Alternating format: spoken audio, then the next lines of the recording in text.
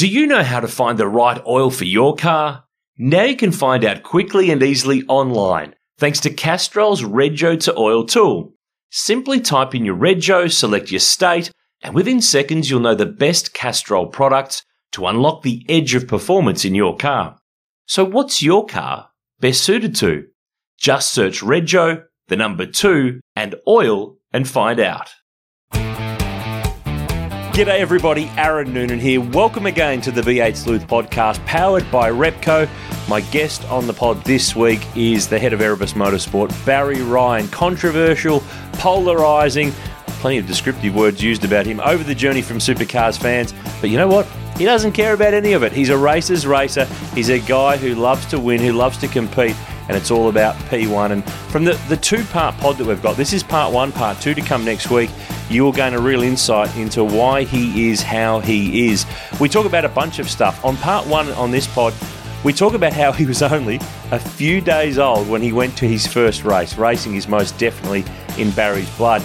We talk about him going racing himself on 2 wheels and how he started in V8 supercars. In fact, how his very first Bathurst with John Faulkner Racing also clashed with his wedding. Who gets away with that? Wedding and Bathurst on the same weekend, let alone being in a wedding and working at Bathurst rather than just being a fan or going to a wedding. Amazing stuff. We talk about his time at Kmart Racing and that infamous 5-minute penalty for Greg Murphy at the Mountain in 2002. We talk about how Barry found a very happy home at Larry Perkins' team at Perkins Engineering for quite a bit of time, and we also talk on this part about how he came to end up at Erebus Motorsport. So here we go, buckle up, it's a great chat. Time to start part 1 with Barry Ryan on the V8 Sleuth podcast, powered by Repco. Well, Barry Ryan, we are sitting in, well, I feel like I'm in trouble. We're sitting in your office at Erebus Motorsport, and I guess this is kind of the nerve centre of this race team. Thanks for sitting down. There's model cars in front of us. There's parts of Erebus Commodores. There's trophies lurking around.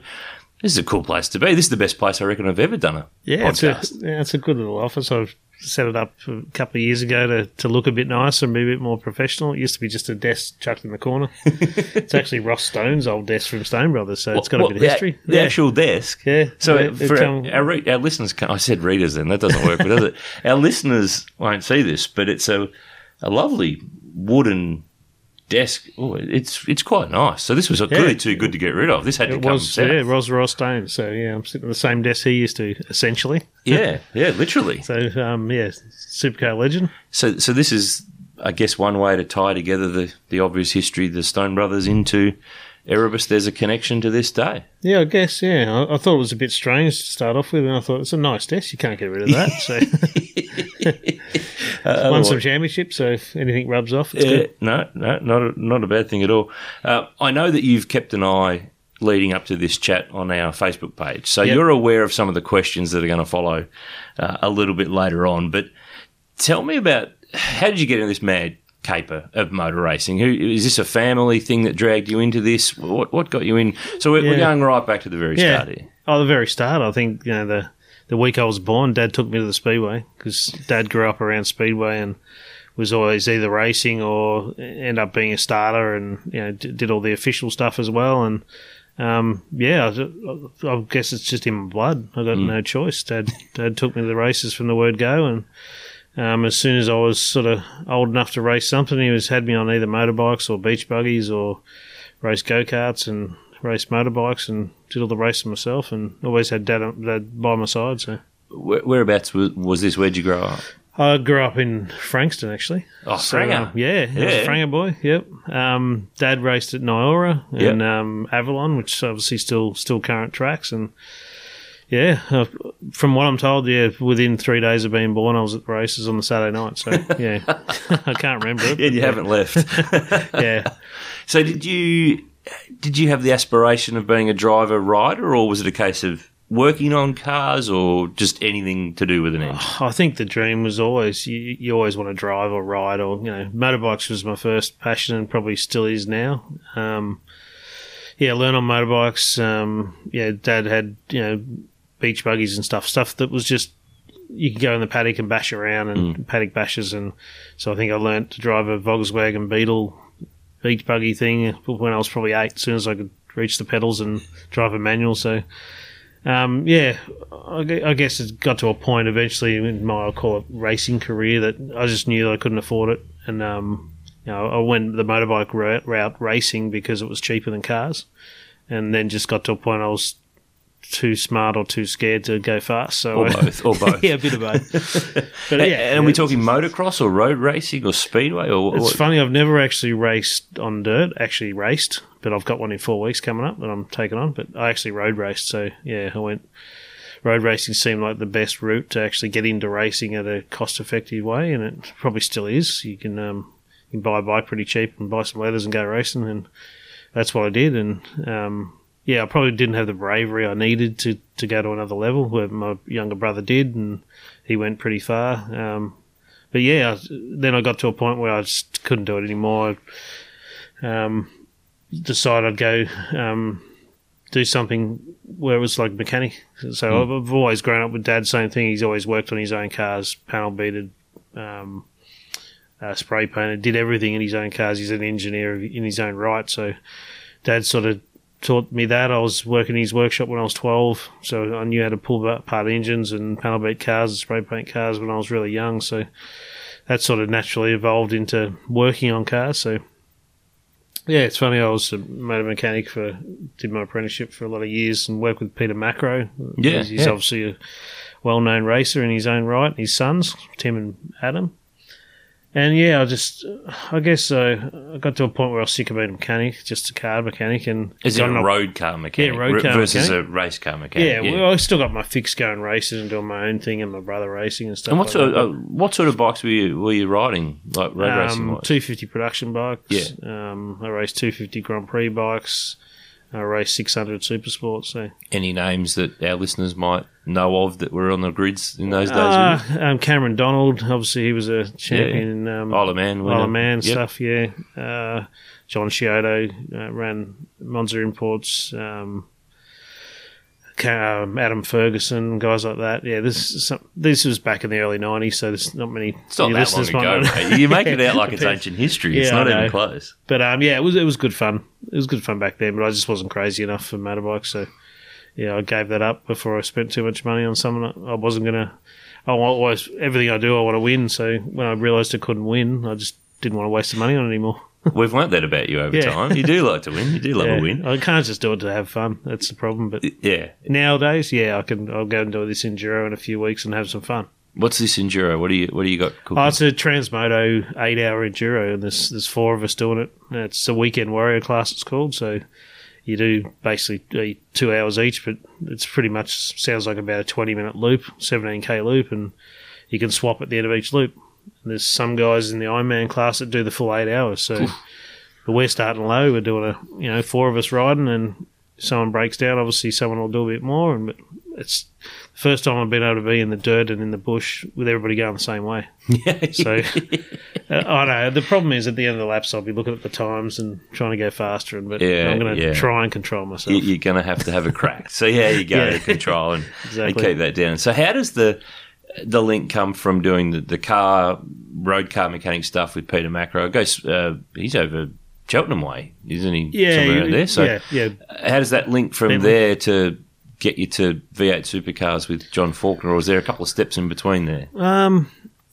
I used to, when I was doing a bit of go-karts still back when I was working for Peter as well as the motorbikes, and I used to go and see Neil McCauley at lunch breaks because Neil McCauley was my engine builder in go-karts for years and years, and still is when I dabble in karts. And he just told me one lunchtime about John Faulkner looking for someone that a mechanic, and it was as simple as I rang John and said I want a job, and he didn't really care about what I'd done. He just gave me the opportunity, and I'm still thankful for John to this day, and still keep in touch with John. And in 1998 I went there and worked with him. There was only I think 2 of us full time back then, and we did everything. And I told him a lot of things I could do that I probably couldn't, but I just threw myself in the deep end and just did it. And within 18 months of being with John, I was learned how to use Motec. I'd learned how to build diffs and gearboxes and fit engines and do setups. And it's just the thing, people don't get the opportunity anymore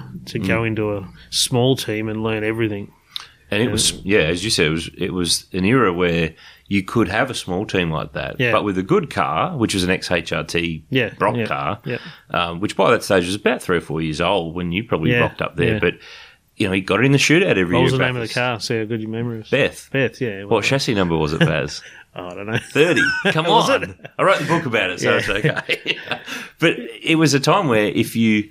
Yeah, sure. HRT, Dick Johnson, Cedo, Stones obviously were starting to really grow then. Yeah. But you could actually run a successful business that had successful results that could attract good sponsors like Better Electrical and Fisher and Paykel and achieve good exposure, and it all clicked together before the boom of the next few years that followed. Yeah, and John was a hard-working, had a business around the corner, mechanical business, servicing cars, and obviously that was a bit of his cash flow and good sponsors, like you said, with Better Electrical and Fisher & Paykel and Cummins. Did you get some good deals on some dishwashers or washing machines? I didn't back then. I didn't really care about that. You had to get into the contra early, mate. You have to get in the contra early. But yeah, it was a great place to start. And if there was more like that now, which there still is some of the smaller teams in other categories, but to get into supercars now, you just can't do that. And you bring guys in, you really just got to be a robot. You're doing the same thing every day. You're just trying to make sure the car's as well put together as it can be, but you don't get, everybody doesn't get to do a gearbox or a diff or like we used to. So. And it was a good era to learn the way I learnt, and you had to throw yourself in the deep end and sometimes talk shit to get through, but wouldn't be the first time in motor racing that's happened. Exactly, everybody's done that that's got anywhere. So, what was the standout memory from your time with JF? Probably top 10 at Bathurst, and we made the shootout. He had some really good results. Some place like Calder was always strong. Lauren Park, he was strong. It wasn't so much the results, it's what I learnt while I was there, and working with good people like John and some of the team guys that were there, and it was just a little family. Like Thursday night, you'd always go for pizza, and all the volunteers would come in on Thursday night and would all stay back and work till 8:30, 9 o'clock, and go to the local pizza joint in Oakley and talk shit and have some beers. It was really enjoyable situation, and even though it was flat out, it was probably the hardest I've ever worked, but it was just because you're learning so much so quick, you don't even see it as a job. The days go so quick, and it was definitely cemented where I've sort of got to and how much I've learnt in those 2 years. Now, when the deal with John came up, you had a bit of a diary issue that year, didn't you? So Bathurst, back in those days, Bathurst for the V8s was in November because there was a bit of a split. 2-litre cars were in October. Yep. Before you'd taken that job with John, you had a wedding date, didn't you? Yeah. And what did it clash with? Yeah, it was Bathurst weekend. It's not a good way to start. Nah. It was a tough one to deal with. But so what did you do? How did you get around this? Luckily, firstly, I'm still with my wife, luckily. Well, it's worked out all right. I guess I saw the date and I thought, wedding's planned that weekend. Can we change it? There was no way to change it. And I figured I can either not go or... What, to Bathurst or the wedding? Either not go to Bathurst and get married and do all the stuff that normal people do. But in typical fashion, I said, no, I can do this. I can do both. So luckily, I was valued as someone they needed there. So I got to go up there on the Tuesday like everyone does, do the whole week leading up. Loretta got to not have me there for the weeks leading up to the wedding, other days, which was probably good for her. And luckily enough, Gary Dumbrell that year, Paul was racing with us that year, so Gary offered to private jet me back up on the... he actually private jetted me back on the Friday night. I went and played golf in the morning with the boys and come to the wedding, got married, and went to a dodgy hotel at Essendon Airport Saturday night. That was our honeymoon hotel. Jumped on the plane real early. I still remember getting out of the taxi up near the university there and running down the hill towards pit lane because I had about half an hour to check the car to make sure the boys had put it together properly and they'd done a really good job. And we started the race and the tail shaft twisted on the start line and the day was over. So that was probably the first time I'd been real angry in motorsport because it's like I just fucking wasted all my time. All that effort for time and effort, and the whole team had for a tail shaft to fail and find out that somebody had put exhaust tube instead of chromoly in the tail shaft accidentally, and yeah.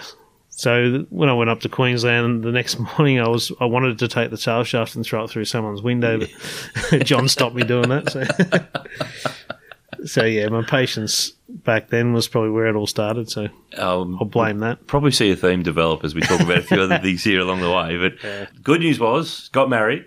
Good news is still married. Yep. So even a clashing date with Bathurst, if there's anyone out there listening who gets worried about when their wedding date might be, you can do it. Just get a private plane. It'll be fine. Exactly, just get someone who you know who can sort you out and get you where you need to be. I think she still resents me a little bit, but she gets over it. Tell me the other thing I remembered when I think of that little John Faulkner era, that when the new cars came, the VT Commodores, remember the cop car? Yeah, the police car up at Winton. A lot of people have forgotten that, but I can't quite remember what the background to it was. I don't think even it was a financial deal. I think it was more a awareness deal of a community program or something like that at the time. I think it was one of those things that happened in Melbourne at some point, one of those shootings or something. And I think John did it as a support for the police, which was really good of him. And it was something passionate he did it for. It wasn't just make it a police car. It was there was a reason. I just can't remember exactly. Yeah.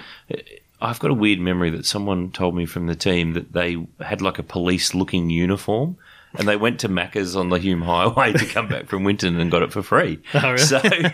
So if you got your uniform from JFR 99, probably wheel it out for a free burger at some stage.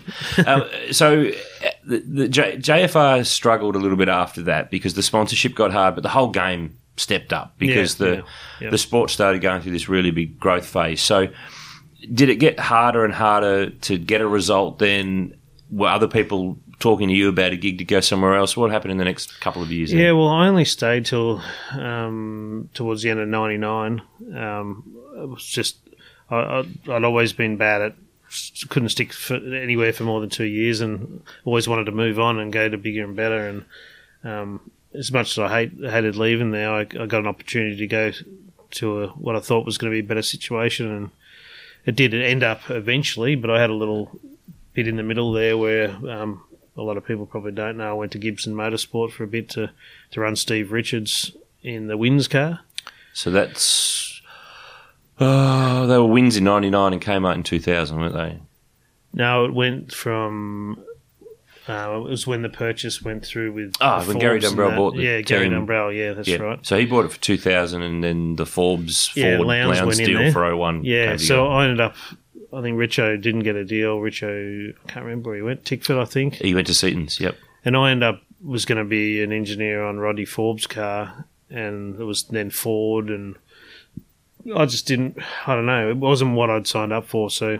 So had you been there for a time thinking... I'd only been there for 3 weeks. I was 3 weeks at Gibson's. And then the world changed. Yeah, it was in the off-season, so it was sort of like, yeah, thanks for the opportunity, but I don't want to be here because it's not what I signed up for. So I actually had Rob Crawford ring me when Kmart Racing started in 2000, and I had a good relationship with Todd Kelly already from the John Faulkner days. Who'd co-driven the year that the tail shaft... Yeah, we drove to Bathurst together in 98, actually. On the way there, we went together, and he was only a 17-year-old or something. And, so I got the opportunity to go Kmart and took that with both hands and got to spanner the car and engineer the car, because back then that's what you did. Kmart was only... Rob Crawford, Eric Pender, probably 6 of us total. It was the team, and I was the number 1 mechanic and race engineer on the car. Eric Pender was Murph's engineer and had a couple of mechanics and 2 apprentices, and that's how it all started. And back at Kmart days, and so I was there through that whole journey of Kmart until 2 years ran out again, and I got impatient and wanted to move on. And Because along the way, so that was 01 and 02 from Kmart? 2 years with Todd? Yeah, it was actually. Yeah. So the win at Sandown in the wet, the last round in 01, I remember really well. That was kind of his breakthrough big that was win. our last sort of I know it was 01, wasn't it? That was 01, and then there was another year then in we went 02. into 02, yeah. Yep. And 02 was the year of the 5-minute penalty at Bathurst. Yeah. There's a theory floating around from an industry colleague of mine as to why that all happened. Yeah. So we're talking about the incident where Greg Murphy pits, goes to leave, the fuel flows everywhere. Yep. He leaves the pits. No fire, but obviously a pretty dangerous situation potentially. Yep. He gets the car gets a 5-minute penalty. He goes to the toilet, comes back to the car in a white rage and finishes 3 laps down or whatever it was. Now, my industry colleague says, who has a bit of an awareness of the Kmart racing team of that period, that the process was changed of how the management of the pit stops was done at the time. Yep. Can you tell us a bit more about that and how that all came to be? Yeah, so, I know exactly how it happened and why it happened. And, so I ended up engineering the car that year with Eric Pender as data. We sort of put the two strengths together, or what they call the strengths together on the one car. Because in the day you could pair your two. Yeah, so we had Murph and Todd driving together, and we had Rick Kelly and Nathan Pretty, I think, in the second car. Is that right? I'm trying to remember. That was the year before. Andy Prio. That was Prio and Ivan Muller. That's it. Yeah, because it was Ivan's throne that Murph went to, the toilet. Yeah. Anyway, we had a pure lead car and a second car, and at some point during the weekend we decided we were going to drop the car while the fuel was still going in, and so it flows better because the car's lower, and the driver wasn't going to drive off. The car control, which was me at the time, our process was we weren't going to stand in the car and waste time when the car was ready to go. Right in front of it, you're going to stand to the side. So the car, as soon as it was ready to go, it went. So, unfortunately, the car got dropped and the driver drove off. Clicking back into their normal way of going. There's no one sitting in front of me. My car's on the ground. I'm good to go. Exactly. Yeah. So it was just a communication thing where in hindsight, we should have left the car controller standing in front of the car saying stop instead of just being on the radio. And by the time you tag the radio and say stop, the fuel's ripped out of the car. So, it was a shit situation, and we didn't manage it with enough safety factor involved, I guess. And, the history shows that we probably lost that race because the car was really fast that day. And, it proved the next year when they went back there that they did the 6.8, they won the race. And, that year would really set up. I think the car setup was really good, and I think it showed the next 2 years. I think they won, didn't they? The next two, yeah. Which is unfortunate. I didn't hang aroard for that, but 2 year itch got you again. Exactly. Yeah. But you mentioned before about the number of people that came on. I think everyone thought because it was the HRT sister team at Clayton that it had piles of people and piles of resource, but it wasn't really like that for that place. No, it was pretty small, and it didn't need to be because the mothership was HRT, so we just had to fit components and tune the cars right. We had a lot less pressure than HRT, so it was probably easier in a way that we weren't expected to beat them, and when we did, it was good for us, but we should have been just as good because we had the same engines and same components, and it was a great setup for having a strong 4-car team. And it grew again down the line, and Keyswheel got involved, and that's what I left. Whole other chapter. The whole thing was like when the Gibson's day that I went to Team Brock. Oh, so okay, so that was what was for 03. Yeah, for 03, I wanted to sort of keep my career evolving. I didn't want to stand still. Because Todd had gone to the went to HRT. And Rick had come into Kmart. Yeah, and I think they brought Teco, Matt Nielsen, over to work with Rick, and I didn't just want to be a mechanic, so I took the opportunity to go to Team Brox to try and keep building on my engineering career, and then they brought Phil Keed in there, and I was like, oh shit, there's this World Rally sort of engineer going to be the engineer here, and I had to sort of guide him through the thing, and it was like I could see the writing on the wall that I was just going to be a mechanic again for the year, so it's not what I wanted, so quickly got on to the next thing, and that was Perkins Engineering, and the funny thing here, a lot of people don't know, is that I went in and resigned from the Walkinshaw, or whatever you want to call it, Kmart. Had to do it to Jeff Gretsch, and we had a bit of an argument, and wasn't pretty, and then on the way to Perkins, I'd done the deal for a job with Larry's manager at the time, and he said to me, I'm not sure whether the role's available and all this. And I'm like, what? I've just left quit the job. So, yeah, luckily Paul Dumbrell was part of the reason why I was going to go to Larry's, and I rang Paul and said, can you give me Larry's number? I need to speak to him because his managers just screwed me over. And, I just got the courage to... This was on my way from Kmart to Perkins. On the drive from Clayton to Moorabbin. I had to stop and ring Larry and say, Larry, I'm this guy that's supposed to be starting with you. He goes, I didn't know anything about it, but yeah, what do you do? And I told him what I did, and he said, yeah, you sound like the sort of bloke we need. Yeah, start. You want to start Monday? I said, I'll start today if you want. So, I'm on my way. So, yeah, it was a little bit of a nervous time where I thought I didn't have the job I wanted, and Larry, being Larry, just thought, I've seen him take people on before, and within 6 hours they're out the door. So he'll take someone on that says they can do it, and it's up to you to prove it. You soon find out. At this point, what did you want to be? You keep on finding these little roadblocks of what you wanted to do, but ultimately, could you have imagined sitting here as the CEO and the main cheese at a supercar team? I think that's what I believed I wanted to do and what I could do. So I wanted to run the team, and as arrogant as it sounds, I didn't want to be. Not just a mechanic, but a mechanic for the rest of my life, or a race engineer, or whatever. As much as I love those roles, and there's the same pressures in any of those roles, but I wanted to get to the top. I wanted to be, if I couldn't drive the car, I wanted to run the team. So, and that's what I kept progressing to try and get to a point where, Larry had enough faith in me to let me run Paul Dumbrell that first year in 2003, and then I got to run the car at Bathurst, at the lead car at Bathurst the next couple of years. Then basically I was running the team and engineering the cars and doing dampers and just doing everything because that's what I was good at and what I liked doing. So, Larry showed a lot of faith in me, but in return I had to do the job. And if I couldn't do the job, there was plenty of times I was dragged at the office and asked what the hell I'd done here or there. But I was waiting for a Larry impression to come out then. I always had an answer for him, and luckily he liked my answers, and I kept my job for as long as I needed to. So it does help. Does help. One of the things we didn't cover in the Kmart period that the boys at work do like to look through the old magazines and come up with some things when we know we're coming to speak to some guests for our podcast. Yeah. So we talked beforehand about how life and motor racing constantly either clash or have to coexist together. Yep. So in the time that you were at Kmart Racing, I think you had a child, did you not? Yeah, 99.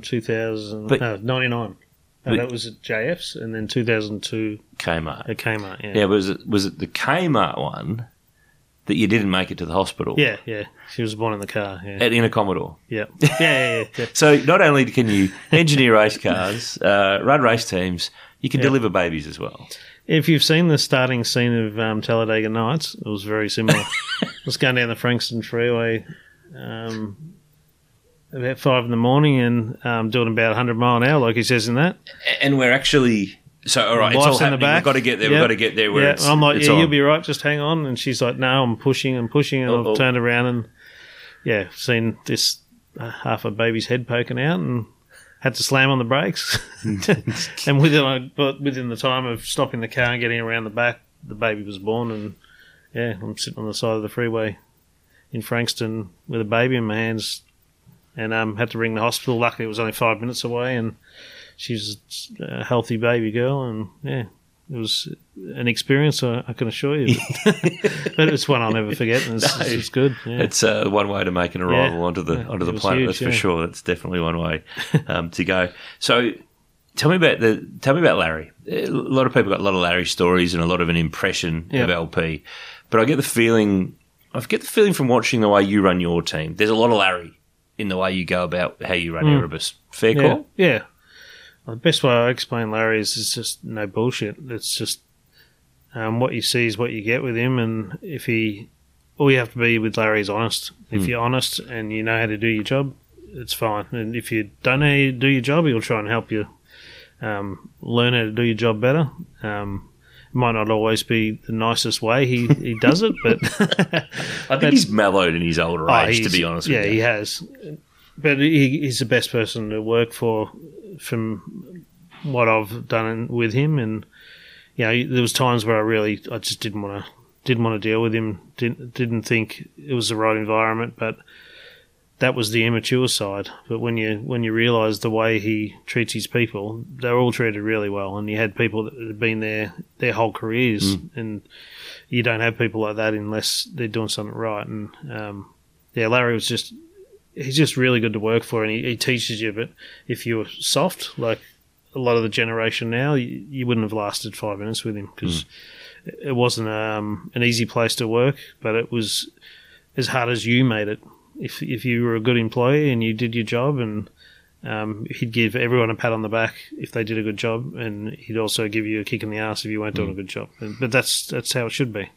Do you know how to find the right oil for your car? Now you can find out quickly and easily online, thanks to Castrol's Rego to Oil tool. Simply type in your Rego, select your state, and within seconds you'll know the best Castrol products to unlock the edge of performance in your car.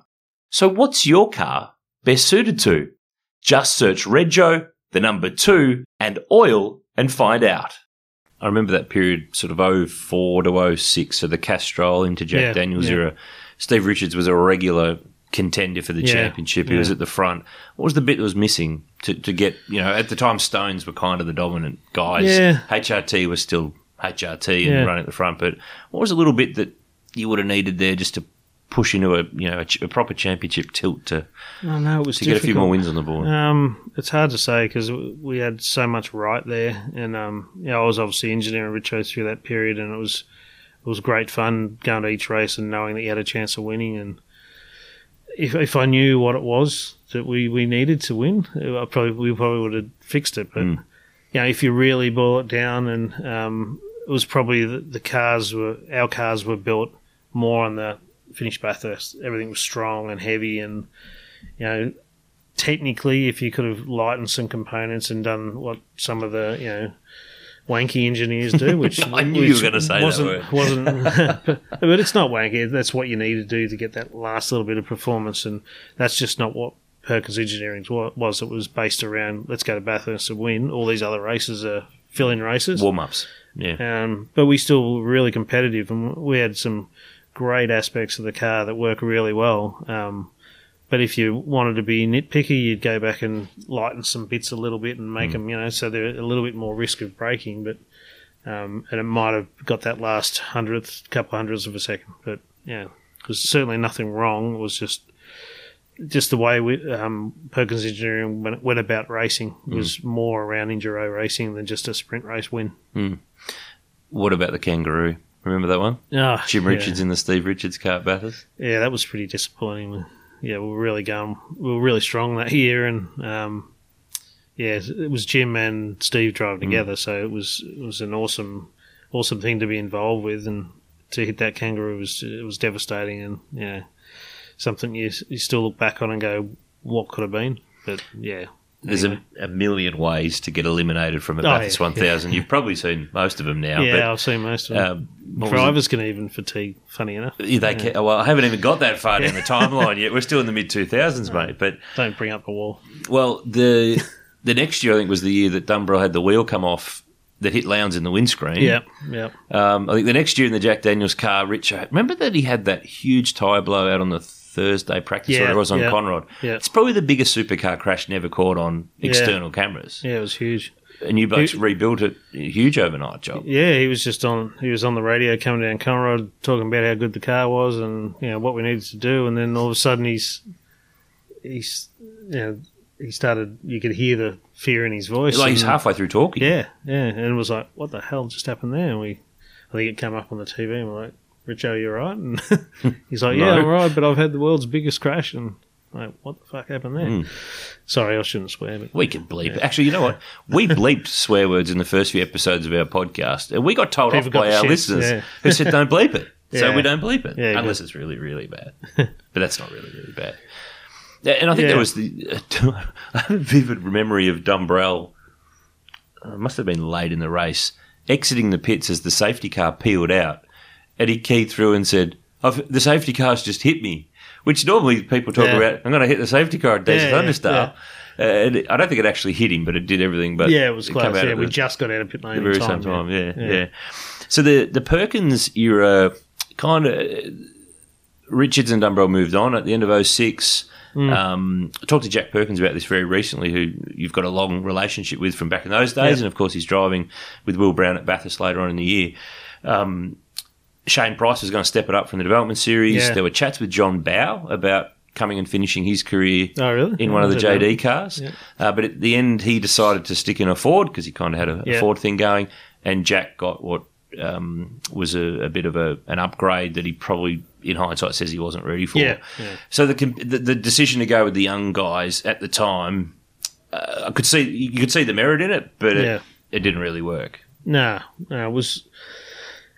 I don't know. It was pretty tough back then. The field was really, really strong, and it is now too. I know, but if you compare it to what we've done with Will and Brodie, Jack and Shane probably weren't anywhere near as prepared as Will and Brodie are now to enter the elite level. But when you took them to tracks they knew, like Winton, I think they both qualified in the top 10. Yeah. So the potential was there. It was just going to each track and learning the tracks, which sometimes they both had to do, was just too hard. And then you fall behind a bit with development because you're trying to teach the drivers how to drive more than trying to make the cars fast. And it was a tough year, but I think it was a year you probably needed to just prove that sometimes drivers are the part you do need to make the car fast. And Jack and Shane, to their credit, there was a massive amount of pressure, and they did as good a job as you could expect, I think, in that year. And Winton was definitely the highlight, having them both in the top 10 and proving that they could drive the car. It's just the rest of it, go to each track and being able to put it on the limit at a track they don't know as well was hard. Todd Kelly turned up the next year, so he followed you. He got back to you eventually. And then Larry's team closes down, and then it became Kelly. So did that change anything for you, or did you just roll along with it, or how did that all unfold? I rolled along with it. We was at 2009 Kelly's start, I think. So Todd was there 2008. And I think Todd's very ambitious. He's proven that over the years, and I think leaving HRT was probably he wanted to take the next step in his level of driving, and being part of a team and part of building a team back up. And Todd was a good influence there and brought some good things that he'd learnt from HRT, obviously. And we worked together again, and it was good, but it was difficult again. And why difficult? I don't know. Were you getting the itches here, or just what was the scenario? No, not really. I think I'd found my place. I wanted to. If I had a choice, I'd still work for Larry now if he was still going. But just what we went through there and what I learnt through that whole journey was what I wanted to do with racing. So I'd got a comfort level there. So I'd been at Larry's for 5 years then, and then it moved down to Todd's, and it was different. Todd had a different idea of how he wanted to do things, and it was fine. But I had we carried a lot of things from Perkins that were really good, and some of the things we didn't carry over. And what did you carry? What didn't you carry? Because a lot of the people, all the way we manufactured things, we carried over the way the engine department ran, and all that was really strong. And it was just different. It's hard to explain. But, you didn't have Larry, the father figure there, sort of you could go up to and spew your guts to, and tell him about ideas, and he'd give you the little bit you had missing in your idea, which was the real good strength of Larry, that you could do that. You knew you had the idea, you knew it was really close to something you could implement, but you just needed him to get that last bit of thought out of your head. And I think that's what we missed once Larry was not there anymore.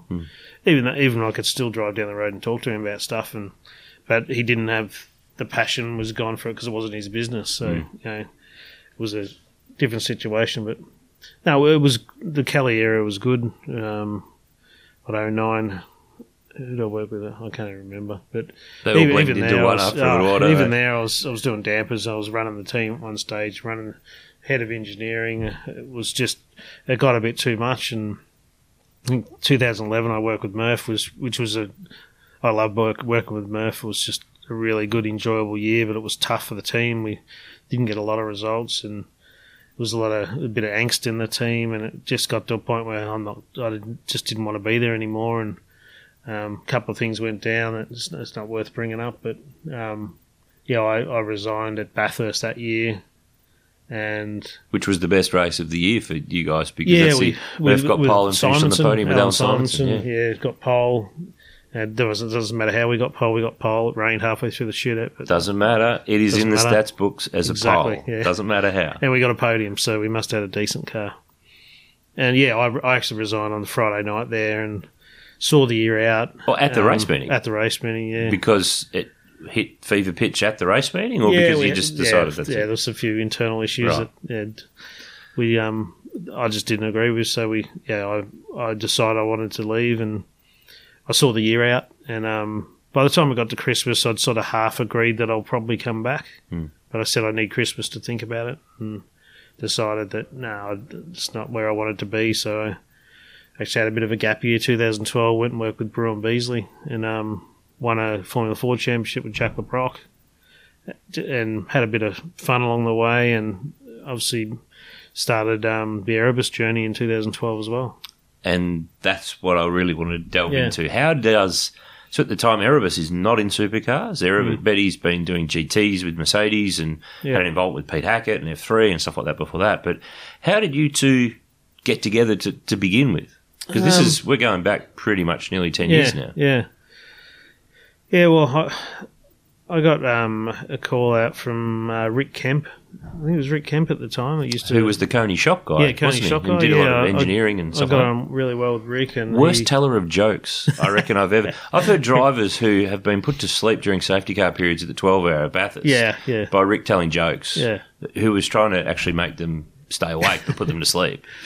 Yeah, I'd had a good relationship with Rick just through the Coney thing, and just being a couple of race engineers that were trying to do our thing, and they needed someone at Erebus as a part-timer, so I ended up going to the 12-hour, so I'd only been out of supercars, and I went back to the 12-hour with Erebus just as a contractor, and to help run it, engineer help manage the team for the weekend, and race engineer one of the cars. I was only one there, because it was a Black Falcon car, but so basically to guide the team through a Bathurst 12-hour, and I'd never done one, but I'd obviously done some Bathurst. Was that wet year? It's not the winning year, was it? No. 2013 was the wet, winning year. The winning year, yeah. So 2012, at the end of it, we come second.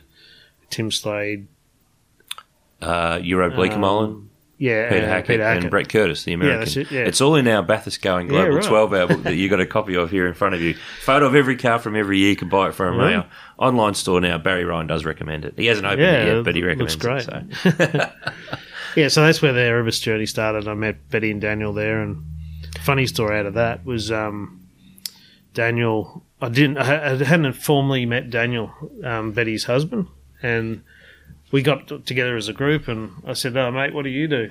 And he said, "Oh, what do you want me to do?" I said, "Oh, we need a fire person for the race. Someone to hold the fire extinguisher." And he goes, "Yeah, I'll do that." I said, "Okay."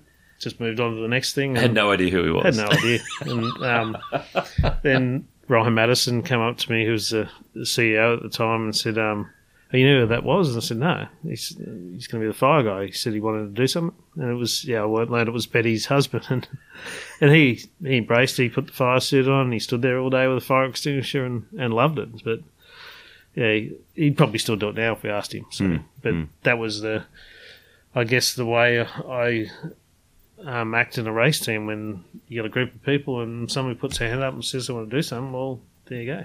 Off you go. There's a job. Yeah, there's a job.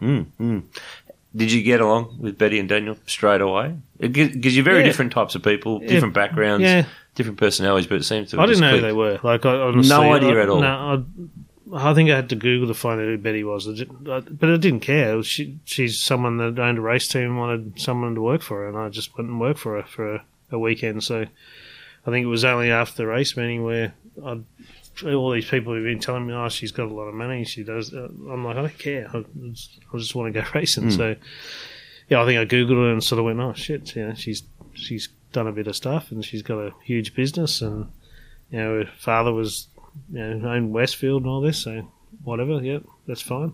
Doesn't change what I do. Racing. Yeah. Yep. And then, so the Erebus GT program, the supercar thing started in 13 up in the old Stone Brothers workshop up in Queensland, but the Erebus GT program was separate, and it was here in Melbourne, wasn't it? It was a separate thing completely. Yeah. So at that point, did you start to become sort of running the ship there, contracting, and it just sort of seemed like it just evolved? Yeah, 2012, I was just going to the race meetings. So I was committed to Bruin for his Formula Ford program, so I stuck by that. And then Bruin also did a Super 2 car that year with Elliot Barber. Mm-hmm. So I helped Bruin get involved with Super 2 and made sure he, as a good mate of mine, I made sure he sort of skipped all the hurdles that you can get involved in with the supercar. So yeah, it was actually good working with a mate for a year and combining a bit of the Erebus part-time stuff, and I did a bit of stuff with the Super Tourer thing in New Zealand. Oh, yeah, that's right, yeah. Yep. Just that M3 with Murph's team. Yep. Or 3M, or whatever they called. Yeah, it was just a year where I got to do a heap of different things, and it probably taught me that I really wanted to be back in full professional motorsport, but it was still a good learning year. Heaps of stuff I learned. I didn't know anything about Formula Fords before that year, and we went and won a championship because Braun obviously taught me a lot, and then I brought a little bit of the stuff in that I thought I could help with, and we had a really successful year, and it was great fun, and built on the relationship with Erebus and Betty and Ryan Madison, and sort of tried to put whatever I could, all my effort into how we could make that program massive and without spending stupid money, and it was fairly successful, some of the races that year with GT, and then then 2013 come along. What did we do there? We had Jack LeBrock in the GT car. Won the 12 hour that year with Bernd Schneider. Yeah, that was a good fun year. That was I'm trying to think back, but yeah, we won the 12 hour, which was a great thing to do, and we could have almost come 1-2 if the Aussie car, we'll call it, the purple car, didn't have an incident. Was that the Slade Holdsworth Hackett car? Yeah. Had an issue a little late. Hit a back marker. That's right. On a restart, hit a back marker and damaged the car. That's right.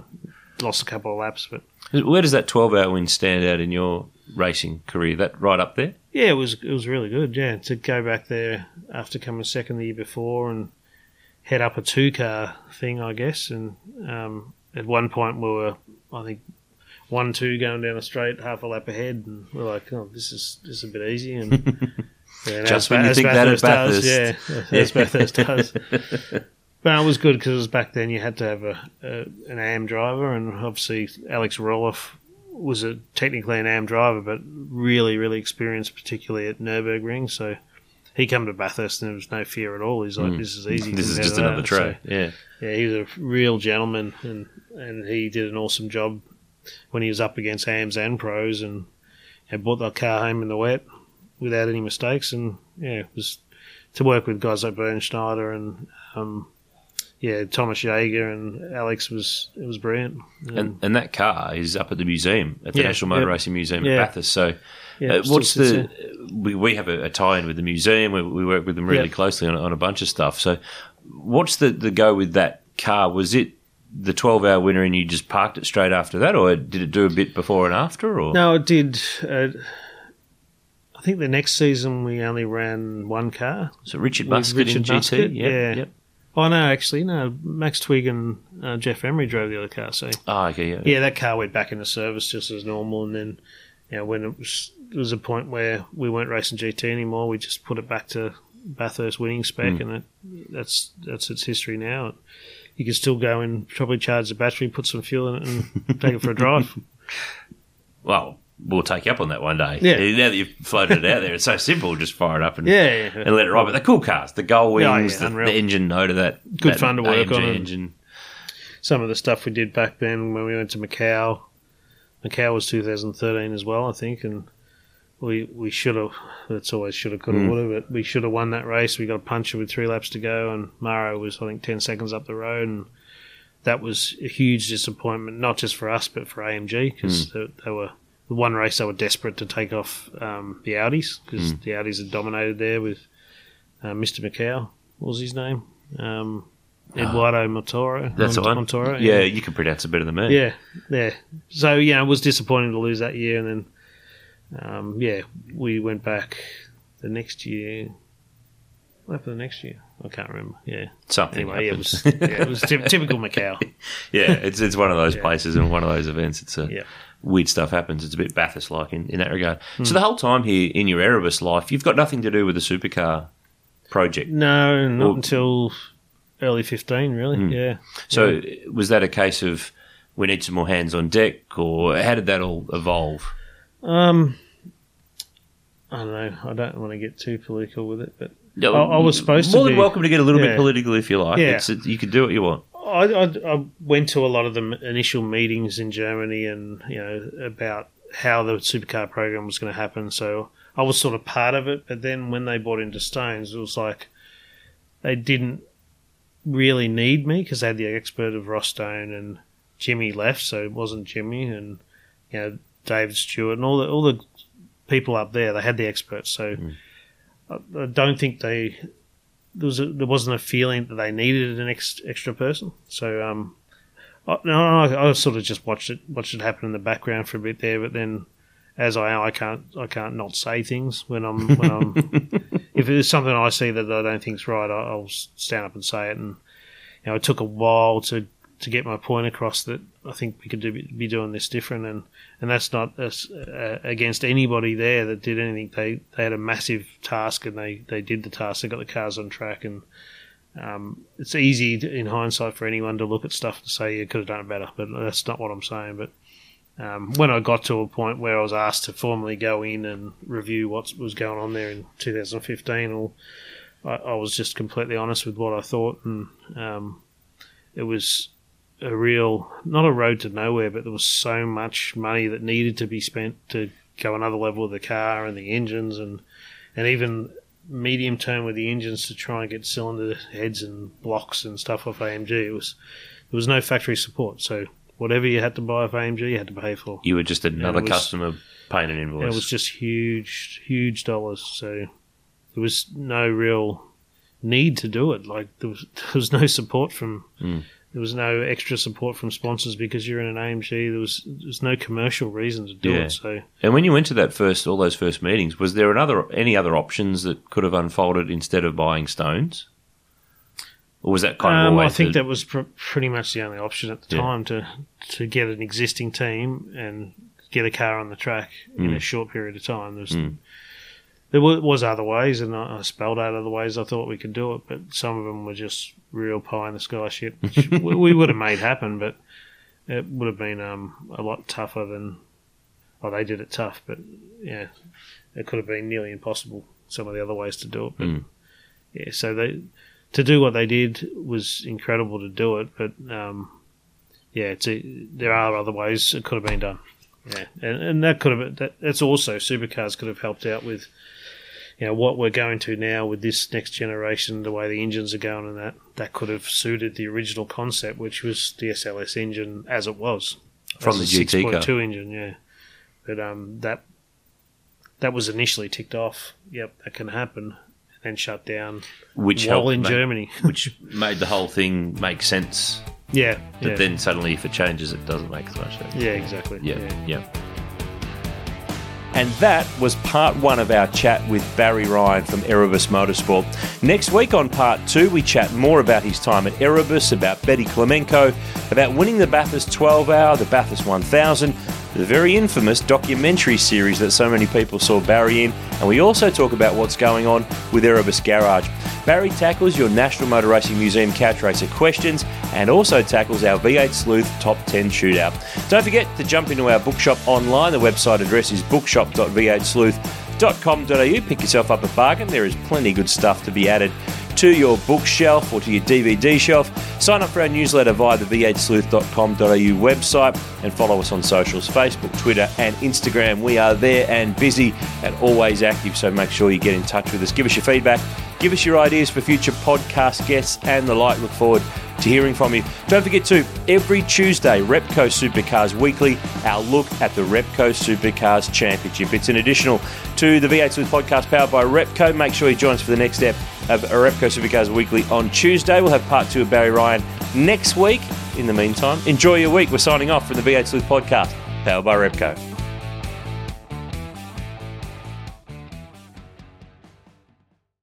Do you know how to find the right oil for your car?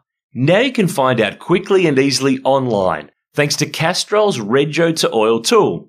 Simply type in your Rego, select your state, and within seconds you'll know the best Castrol products to unlock the edge of performance in your car. So what's your car best suited to? Just search Rego, the number 2, and oil and find out.